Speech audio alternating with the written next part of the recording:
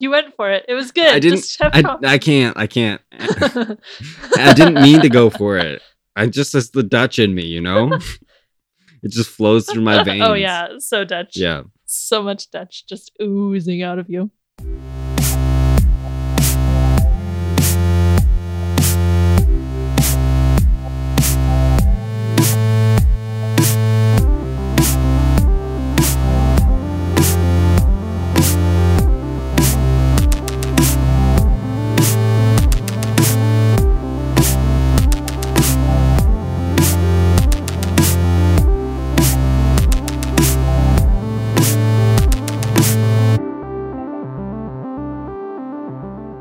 Hello, I'm Danielle Yett, and you're listening to Critical Faith.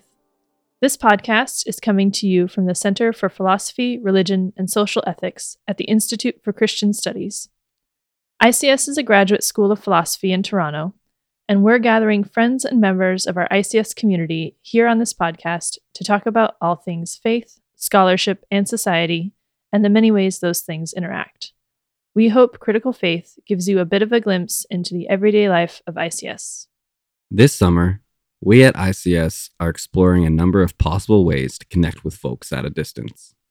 This podcast is one of those ways, and it's going to look just a little different for the next few months. Similarly, ICS's Summer Online Learning Initiative is another way we're looking to connect with you by offering a number of exciting ICS courses at a distance. So we're going to spend the summer talking to our senior members and course leaders about the kinds of conversations you could have if you were to take one of these courses for yourself. Today, we're joined by Adrienne Dengerink Chaplin, who will be telling us about her upcoming course called Faith in Art, Spirituality, and Lived Experience, which explores various intersections between faith and art, spirituality, and embodiment. This will be a 6-week, all-online course taking place from June 16th to July 23rd. So here's a glimpse of faith in art.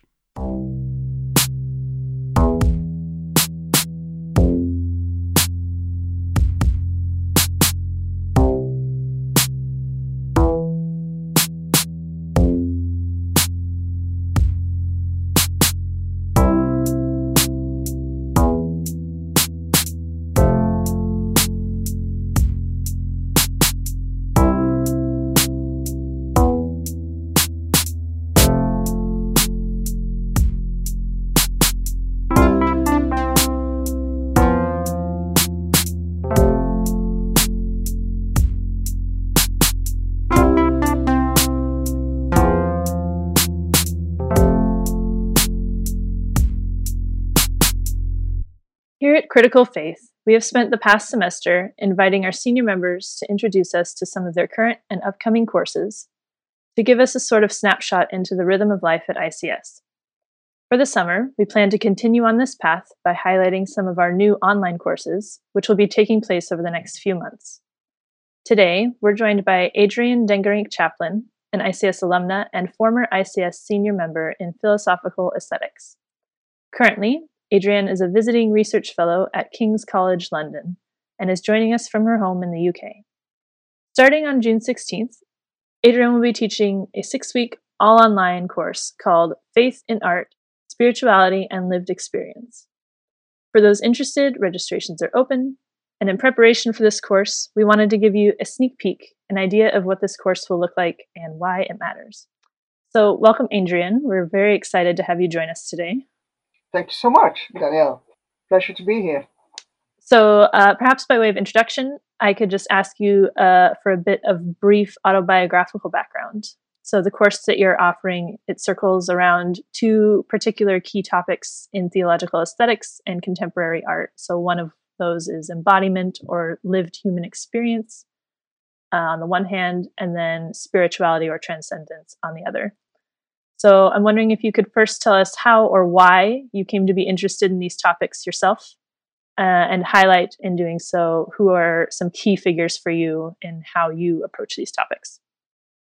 I've been interested in these topics for a very long time because they go to the heart of so many discussions about art and faith, or art and religion. You could say that these terms point to 2 main strands of thinking. about the arts in relation to faith. One looks at art primarily as a means to transcend the world we live in, with all its flaws and failings and suffering and mundane routines, and sees it as a bridge to a higher spiritual world of meaning and truth and beauty and fulfillment. And the other sees it primarily as a means to take a closer look at the world, to heighten our senses and help us notice things we have not noticed before. So, in other words, rather than taking us away from this world, it seeks a more intimate contact with it. Perhaps not surprisingly, the first way of looking can be found mainly amongst scholars working in the realm of theological aesthetics. After all, theologians seek a deeper understanding of God and transcendence, whereas the second is more prominent in philosophical aesthetics, both Christian and non-Christian. So what I'm trying to do in this particular course is to bring these two discourses into conversation with each other in a way that is mutually illuminating and enriching, but also able to point out certain weaknesses in each of them.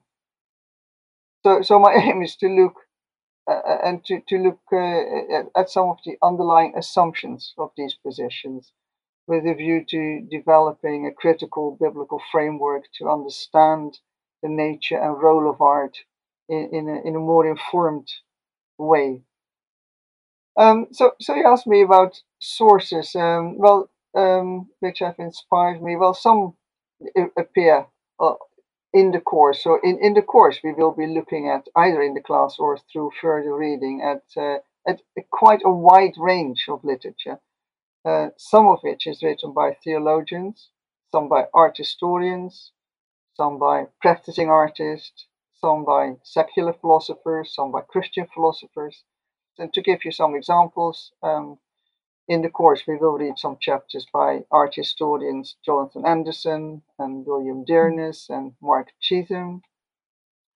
Some works by theologians would include the writings of Ben Quash, George Patterson, Jeremy Begbie, Mark Taylor, Rowan Williams, who's often very insightful.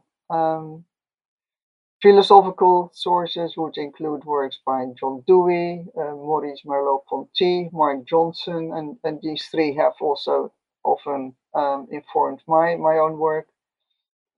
Amongst Christian philosophers, we will read sections from Calvin Sierveld, who has written extensively on art and the aesthetic dimension of life in general. Nicholas Wolterstorff, who draws our attention to the fact that art is not just contemplation, not just for contemplation in a museum, but that it can fulfill many different roles in day-to-day life. And also Lambert Zuidervaart, who is particularly insightful on the way art conveys truth and meaning, and also how it plays a significant role in building and healthy democratic culture. So all, I think, very rich thinkers. I wanted to circle back to kind of the two strands that you mentioned right at the beginning, the kind of looking beyond strand and the like looking closer strand. So I'm wondering if you could maybe dive into those a bit more, because those provide the core themes for your course here. So embodiment kind of standing in for that like looking closer approach, and then spirituality as kind of this looking beyond or call to look beyond. That you could correct me on that in your definition, but I'm wondering if you could flesh out what you understand by those terms, and then kind of how you see them working together, whether you see them in tension or working together in some way. Yes. Well, that is the $1,000,000 question, because what do these terms mean indeed? So one of the purposes of the course is precisely to have a closer look and critically analyze what people mean when they use these terms, such as spiritual. For instance, in the UK, about a fifth of people would describe themselves as spiritual but not religious. So, what people usually mean is that they do not believe in any organized religion or institutional church, but at the same time, they want to make clear that that does not mean that they are hard nosed materialists or nihilists. Now, in art history, the term is sometimes used for religious art, but more commonly for any art that has a mysterious quality or seems to point to another reality behind the world of appearances. And that's especially the case in modern abstract art, such as that by Kandinsky or Mondrian, where abstract shapes and forms are meant to lead us into another, more real world, a world behind the visible world of objects and events. Now, in almost all cases, however, the word spiritual is pitted against the visible or the material or the physical. In other words, there's often unspoken or sometimes spoken assumption that there are two worlds, and often described in hierarchical terms, like a lower physical, visible material world that is touchable, measurable, and temporal, and a higher non-physical world that is immaterial, invisible, untouchable, eternal, and so on. Now, I believe this particular notion of spirituality as a denigration of the physical world deviates from a biblical understanding of spirituality, which is more about living a spirit filled life in the world as we know it, is more about being a faithful follower of Christ in our day to day journeys than about a desire to escape to another world. Now, even though many would agree with that, some theologians, ironically, when they start thinking about art, seem to fall back on this dualistic model, where they talk about art as a privileged entry point onto the spiritual. So, in order to suggest an alternative way of approaching art, in the course we will look at the idea of the goodness of creation, obviously, including its physicality, but also down at the notion of embodiment and the role of the senses and feeling in understanding the world. And the reason that that is important is that the senses are often considered to be deceptive tools in gaining truth. And feelings are often considered even less reliable. However, you could say the senses are our first point of contact between us and the world and can often be trusted upon. So appearances do not necessarily deceive. And the same can be said of feelings. Now, people often think of feelings as very clearly defined and definable emotions, such as joy or sadness or anger. But most feelings are much more subtle and nuanced and also complex. So, when I talk about embodiment, I mean to indicate that we are not disembodied souls or minds, but unified embodied beings who interact with our environment through the senses and through moving and breathing and smelling and touching and basically every other organically based involvement with the world. And as it turns out, art is particularly suited to capture some of those primary pre reflective ways in which we engage with our world because the medium of art itself, the colors, the shapes, the sounds, and so on, is equally fluid and nuanced. So it has a particular ability to capture those elusive feelings. So, what I see, well, you've said this as well, that part of your goal in this course is to kind of untangle some of these misconceptions between these dichotomies, right? So people think that, the senses and the spiritual are distinct and Mhm. that art and faith are distinct. So right. you're trying to undo the thought that those things are separate. So I'm wondering if if you're looking kind of the state of art today and as well like the state of, religion and spirituality. I'm wondering if you could talk a bit more about what you see art and faith having to say to each other, or art and religion having to say to each other. Yeah, so I mentioned that there can be indeed a tension between these two strands of thinking.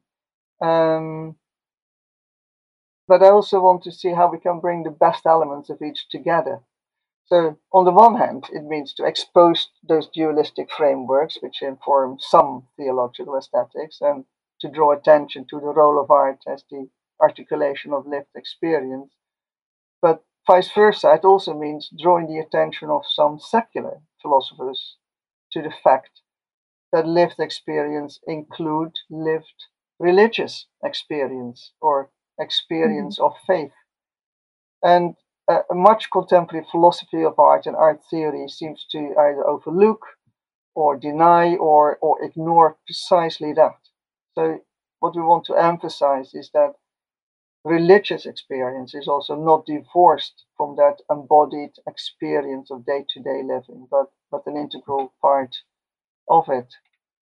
So, I already hinted at some of the misconceptions, and we could also ask why some of those misconceptions actually happen, why they Mhm. are taking place. And well, we could say that since the emergence of modern art has been a growing divorce between art and religion, and although there are various exceptions, but there's another reason that since the Reformation, at least in the Protestant tradition, many Christians have not paid much attention to art or thought very negatively about it.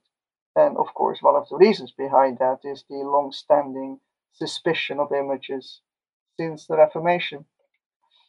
Um, a lot of Protestants never took the art serious and therefore also um, came late to it in thinking more positively and constructively about it. Now, happily, there's been a major cultural shift over the last, I would say, 30 to 40 Mm. years even. And many Protestants, including those from evangelical backgrounds, now not only show an interest in the arts, but they're very actively involved in it.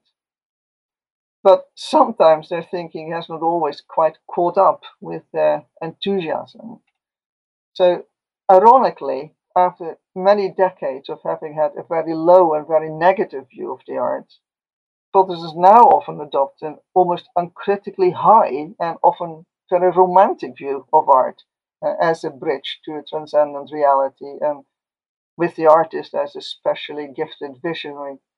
And I think there's a need to gain a better and perhaps more balanced and more down to earth understanding of the nature of art and the aesthetic dimension.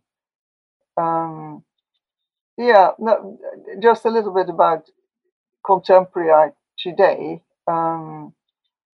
What is interesting is that there has, over the last couple of decades, we have actually witnessed signs of a remarkable rapprochement between, on the one hand, the world of faith and religion, and on the other, the world of contemporary art. And let me just give two examples of that. Um, First, there is a return of religion in contemporary art, and we will talk about that also in the course in one of our classes. And it's almost become fashionable to do so. So after it was a complete taboo, it's now very trendy. So if you look at the work of artists like Anselm Kiefer, Marina Abramovic, Bill Viola, the Chapman brothers, Tracy Emin, Damien Hirst, David Mack, Chrysophyli. Now, admittedly, these are all European artists, so I don't know how well known they are in North America, but they all include biblical or other religious references, both provocatively, admittedly, but Mhm. also exploratory.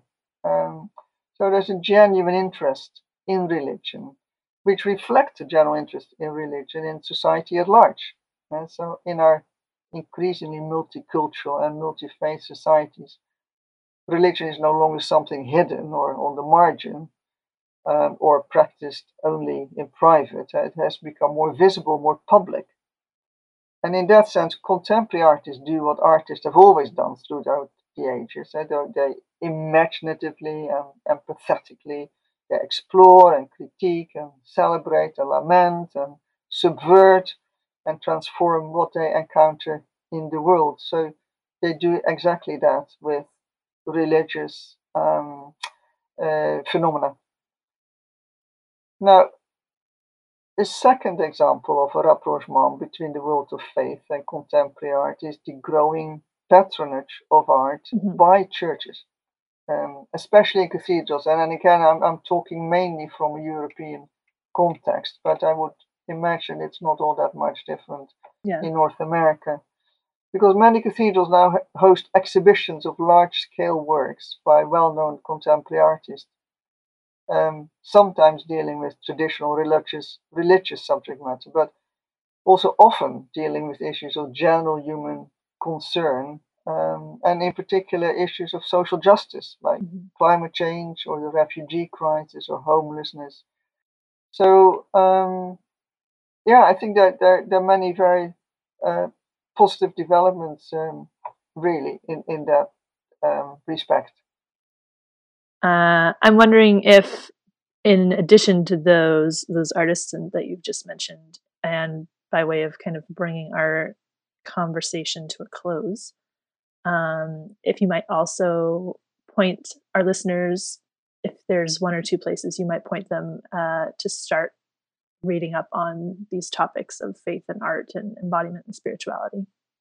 Well, we're very lucky because there's a growing number of titles now of excellent books which deal with these issues, and many different voices as well. One book of essays, which I think might be a good start, is called Contemporary Art and the Church, A Conversation Between Two Worlds. It's edited by David Taylor and Taylor Worley, published by IVP in 2017. What's interesting about that book is that it consists of the proceedings of a conference in 2015 by SIVA. So it has the advantage that they were written for an audience of practicing artists. So even though the authors are not always practicing artists, they would have addressed an audience. So that might be a good way to start.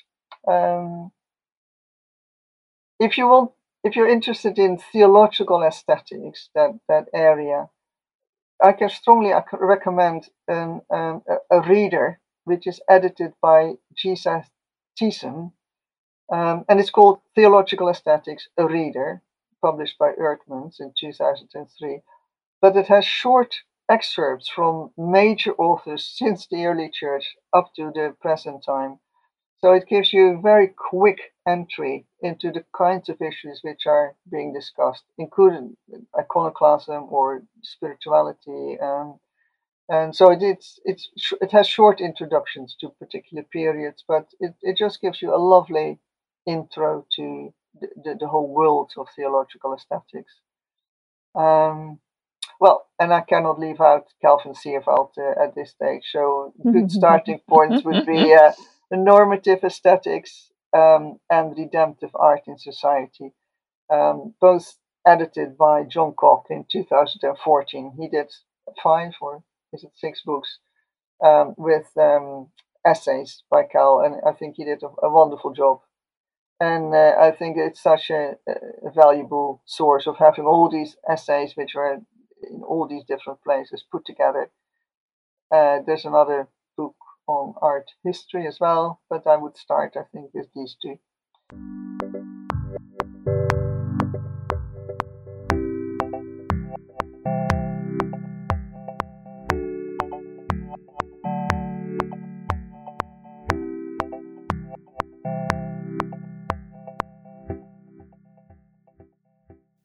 And that brings us to our final segment, What's Your Pleasure?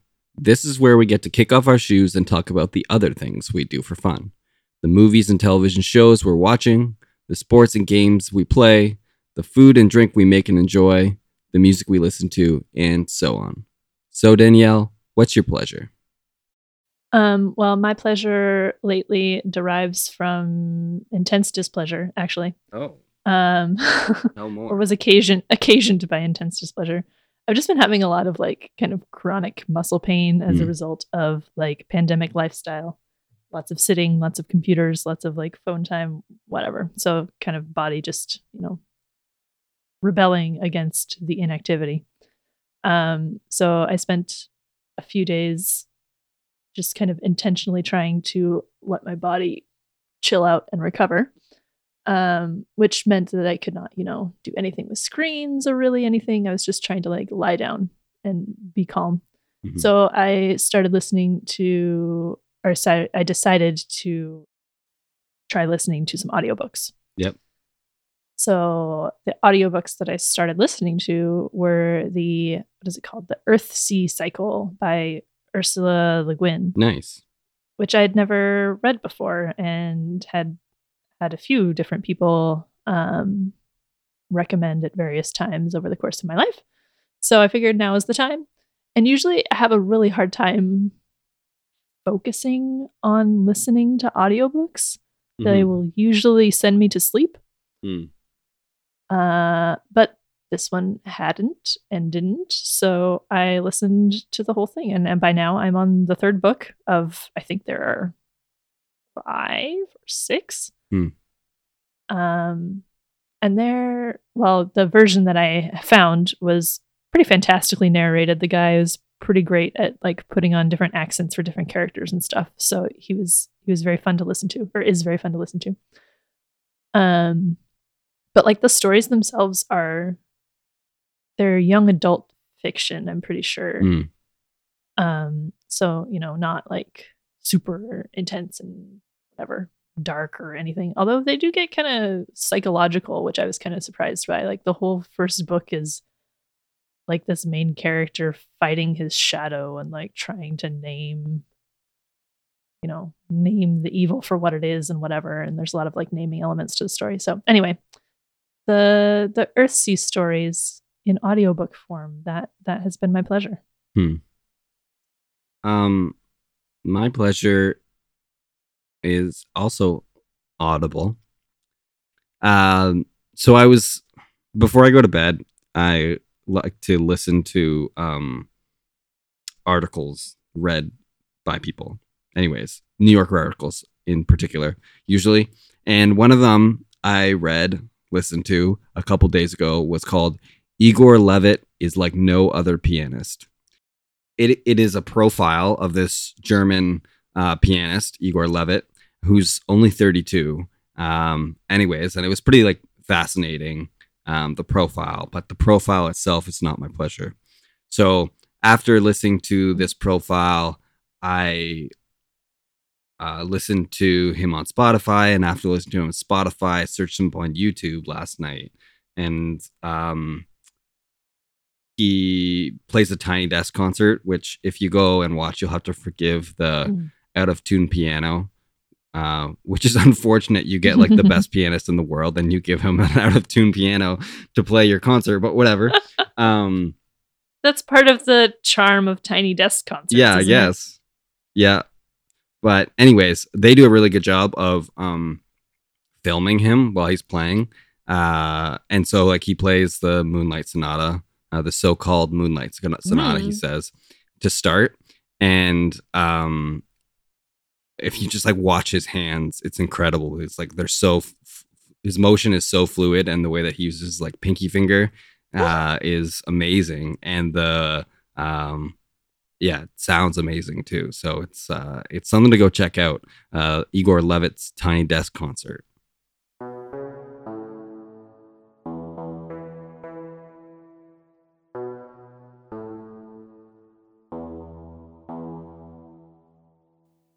That's it for our show this week.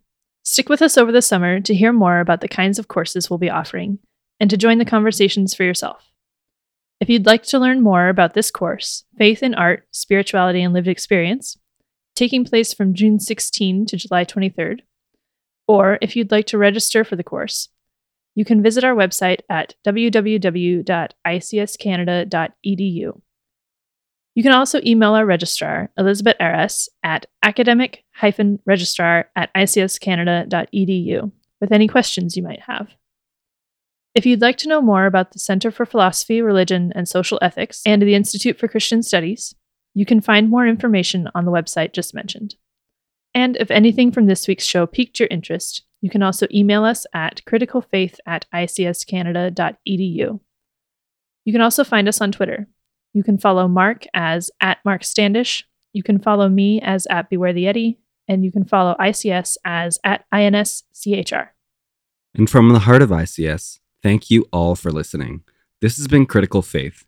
If you like what you heard, you can subscribe to us on iTunes, follow along with us on Spotify, or continue to find us on your podcast app of choice. Remember, following and reviewing the podcast helps people find us and keeps us on their radar. Most importantly, tell your friends, please.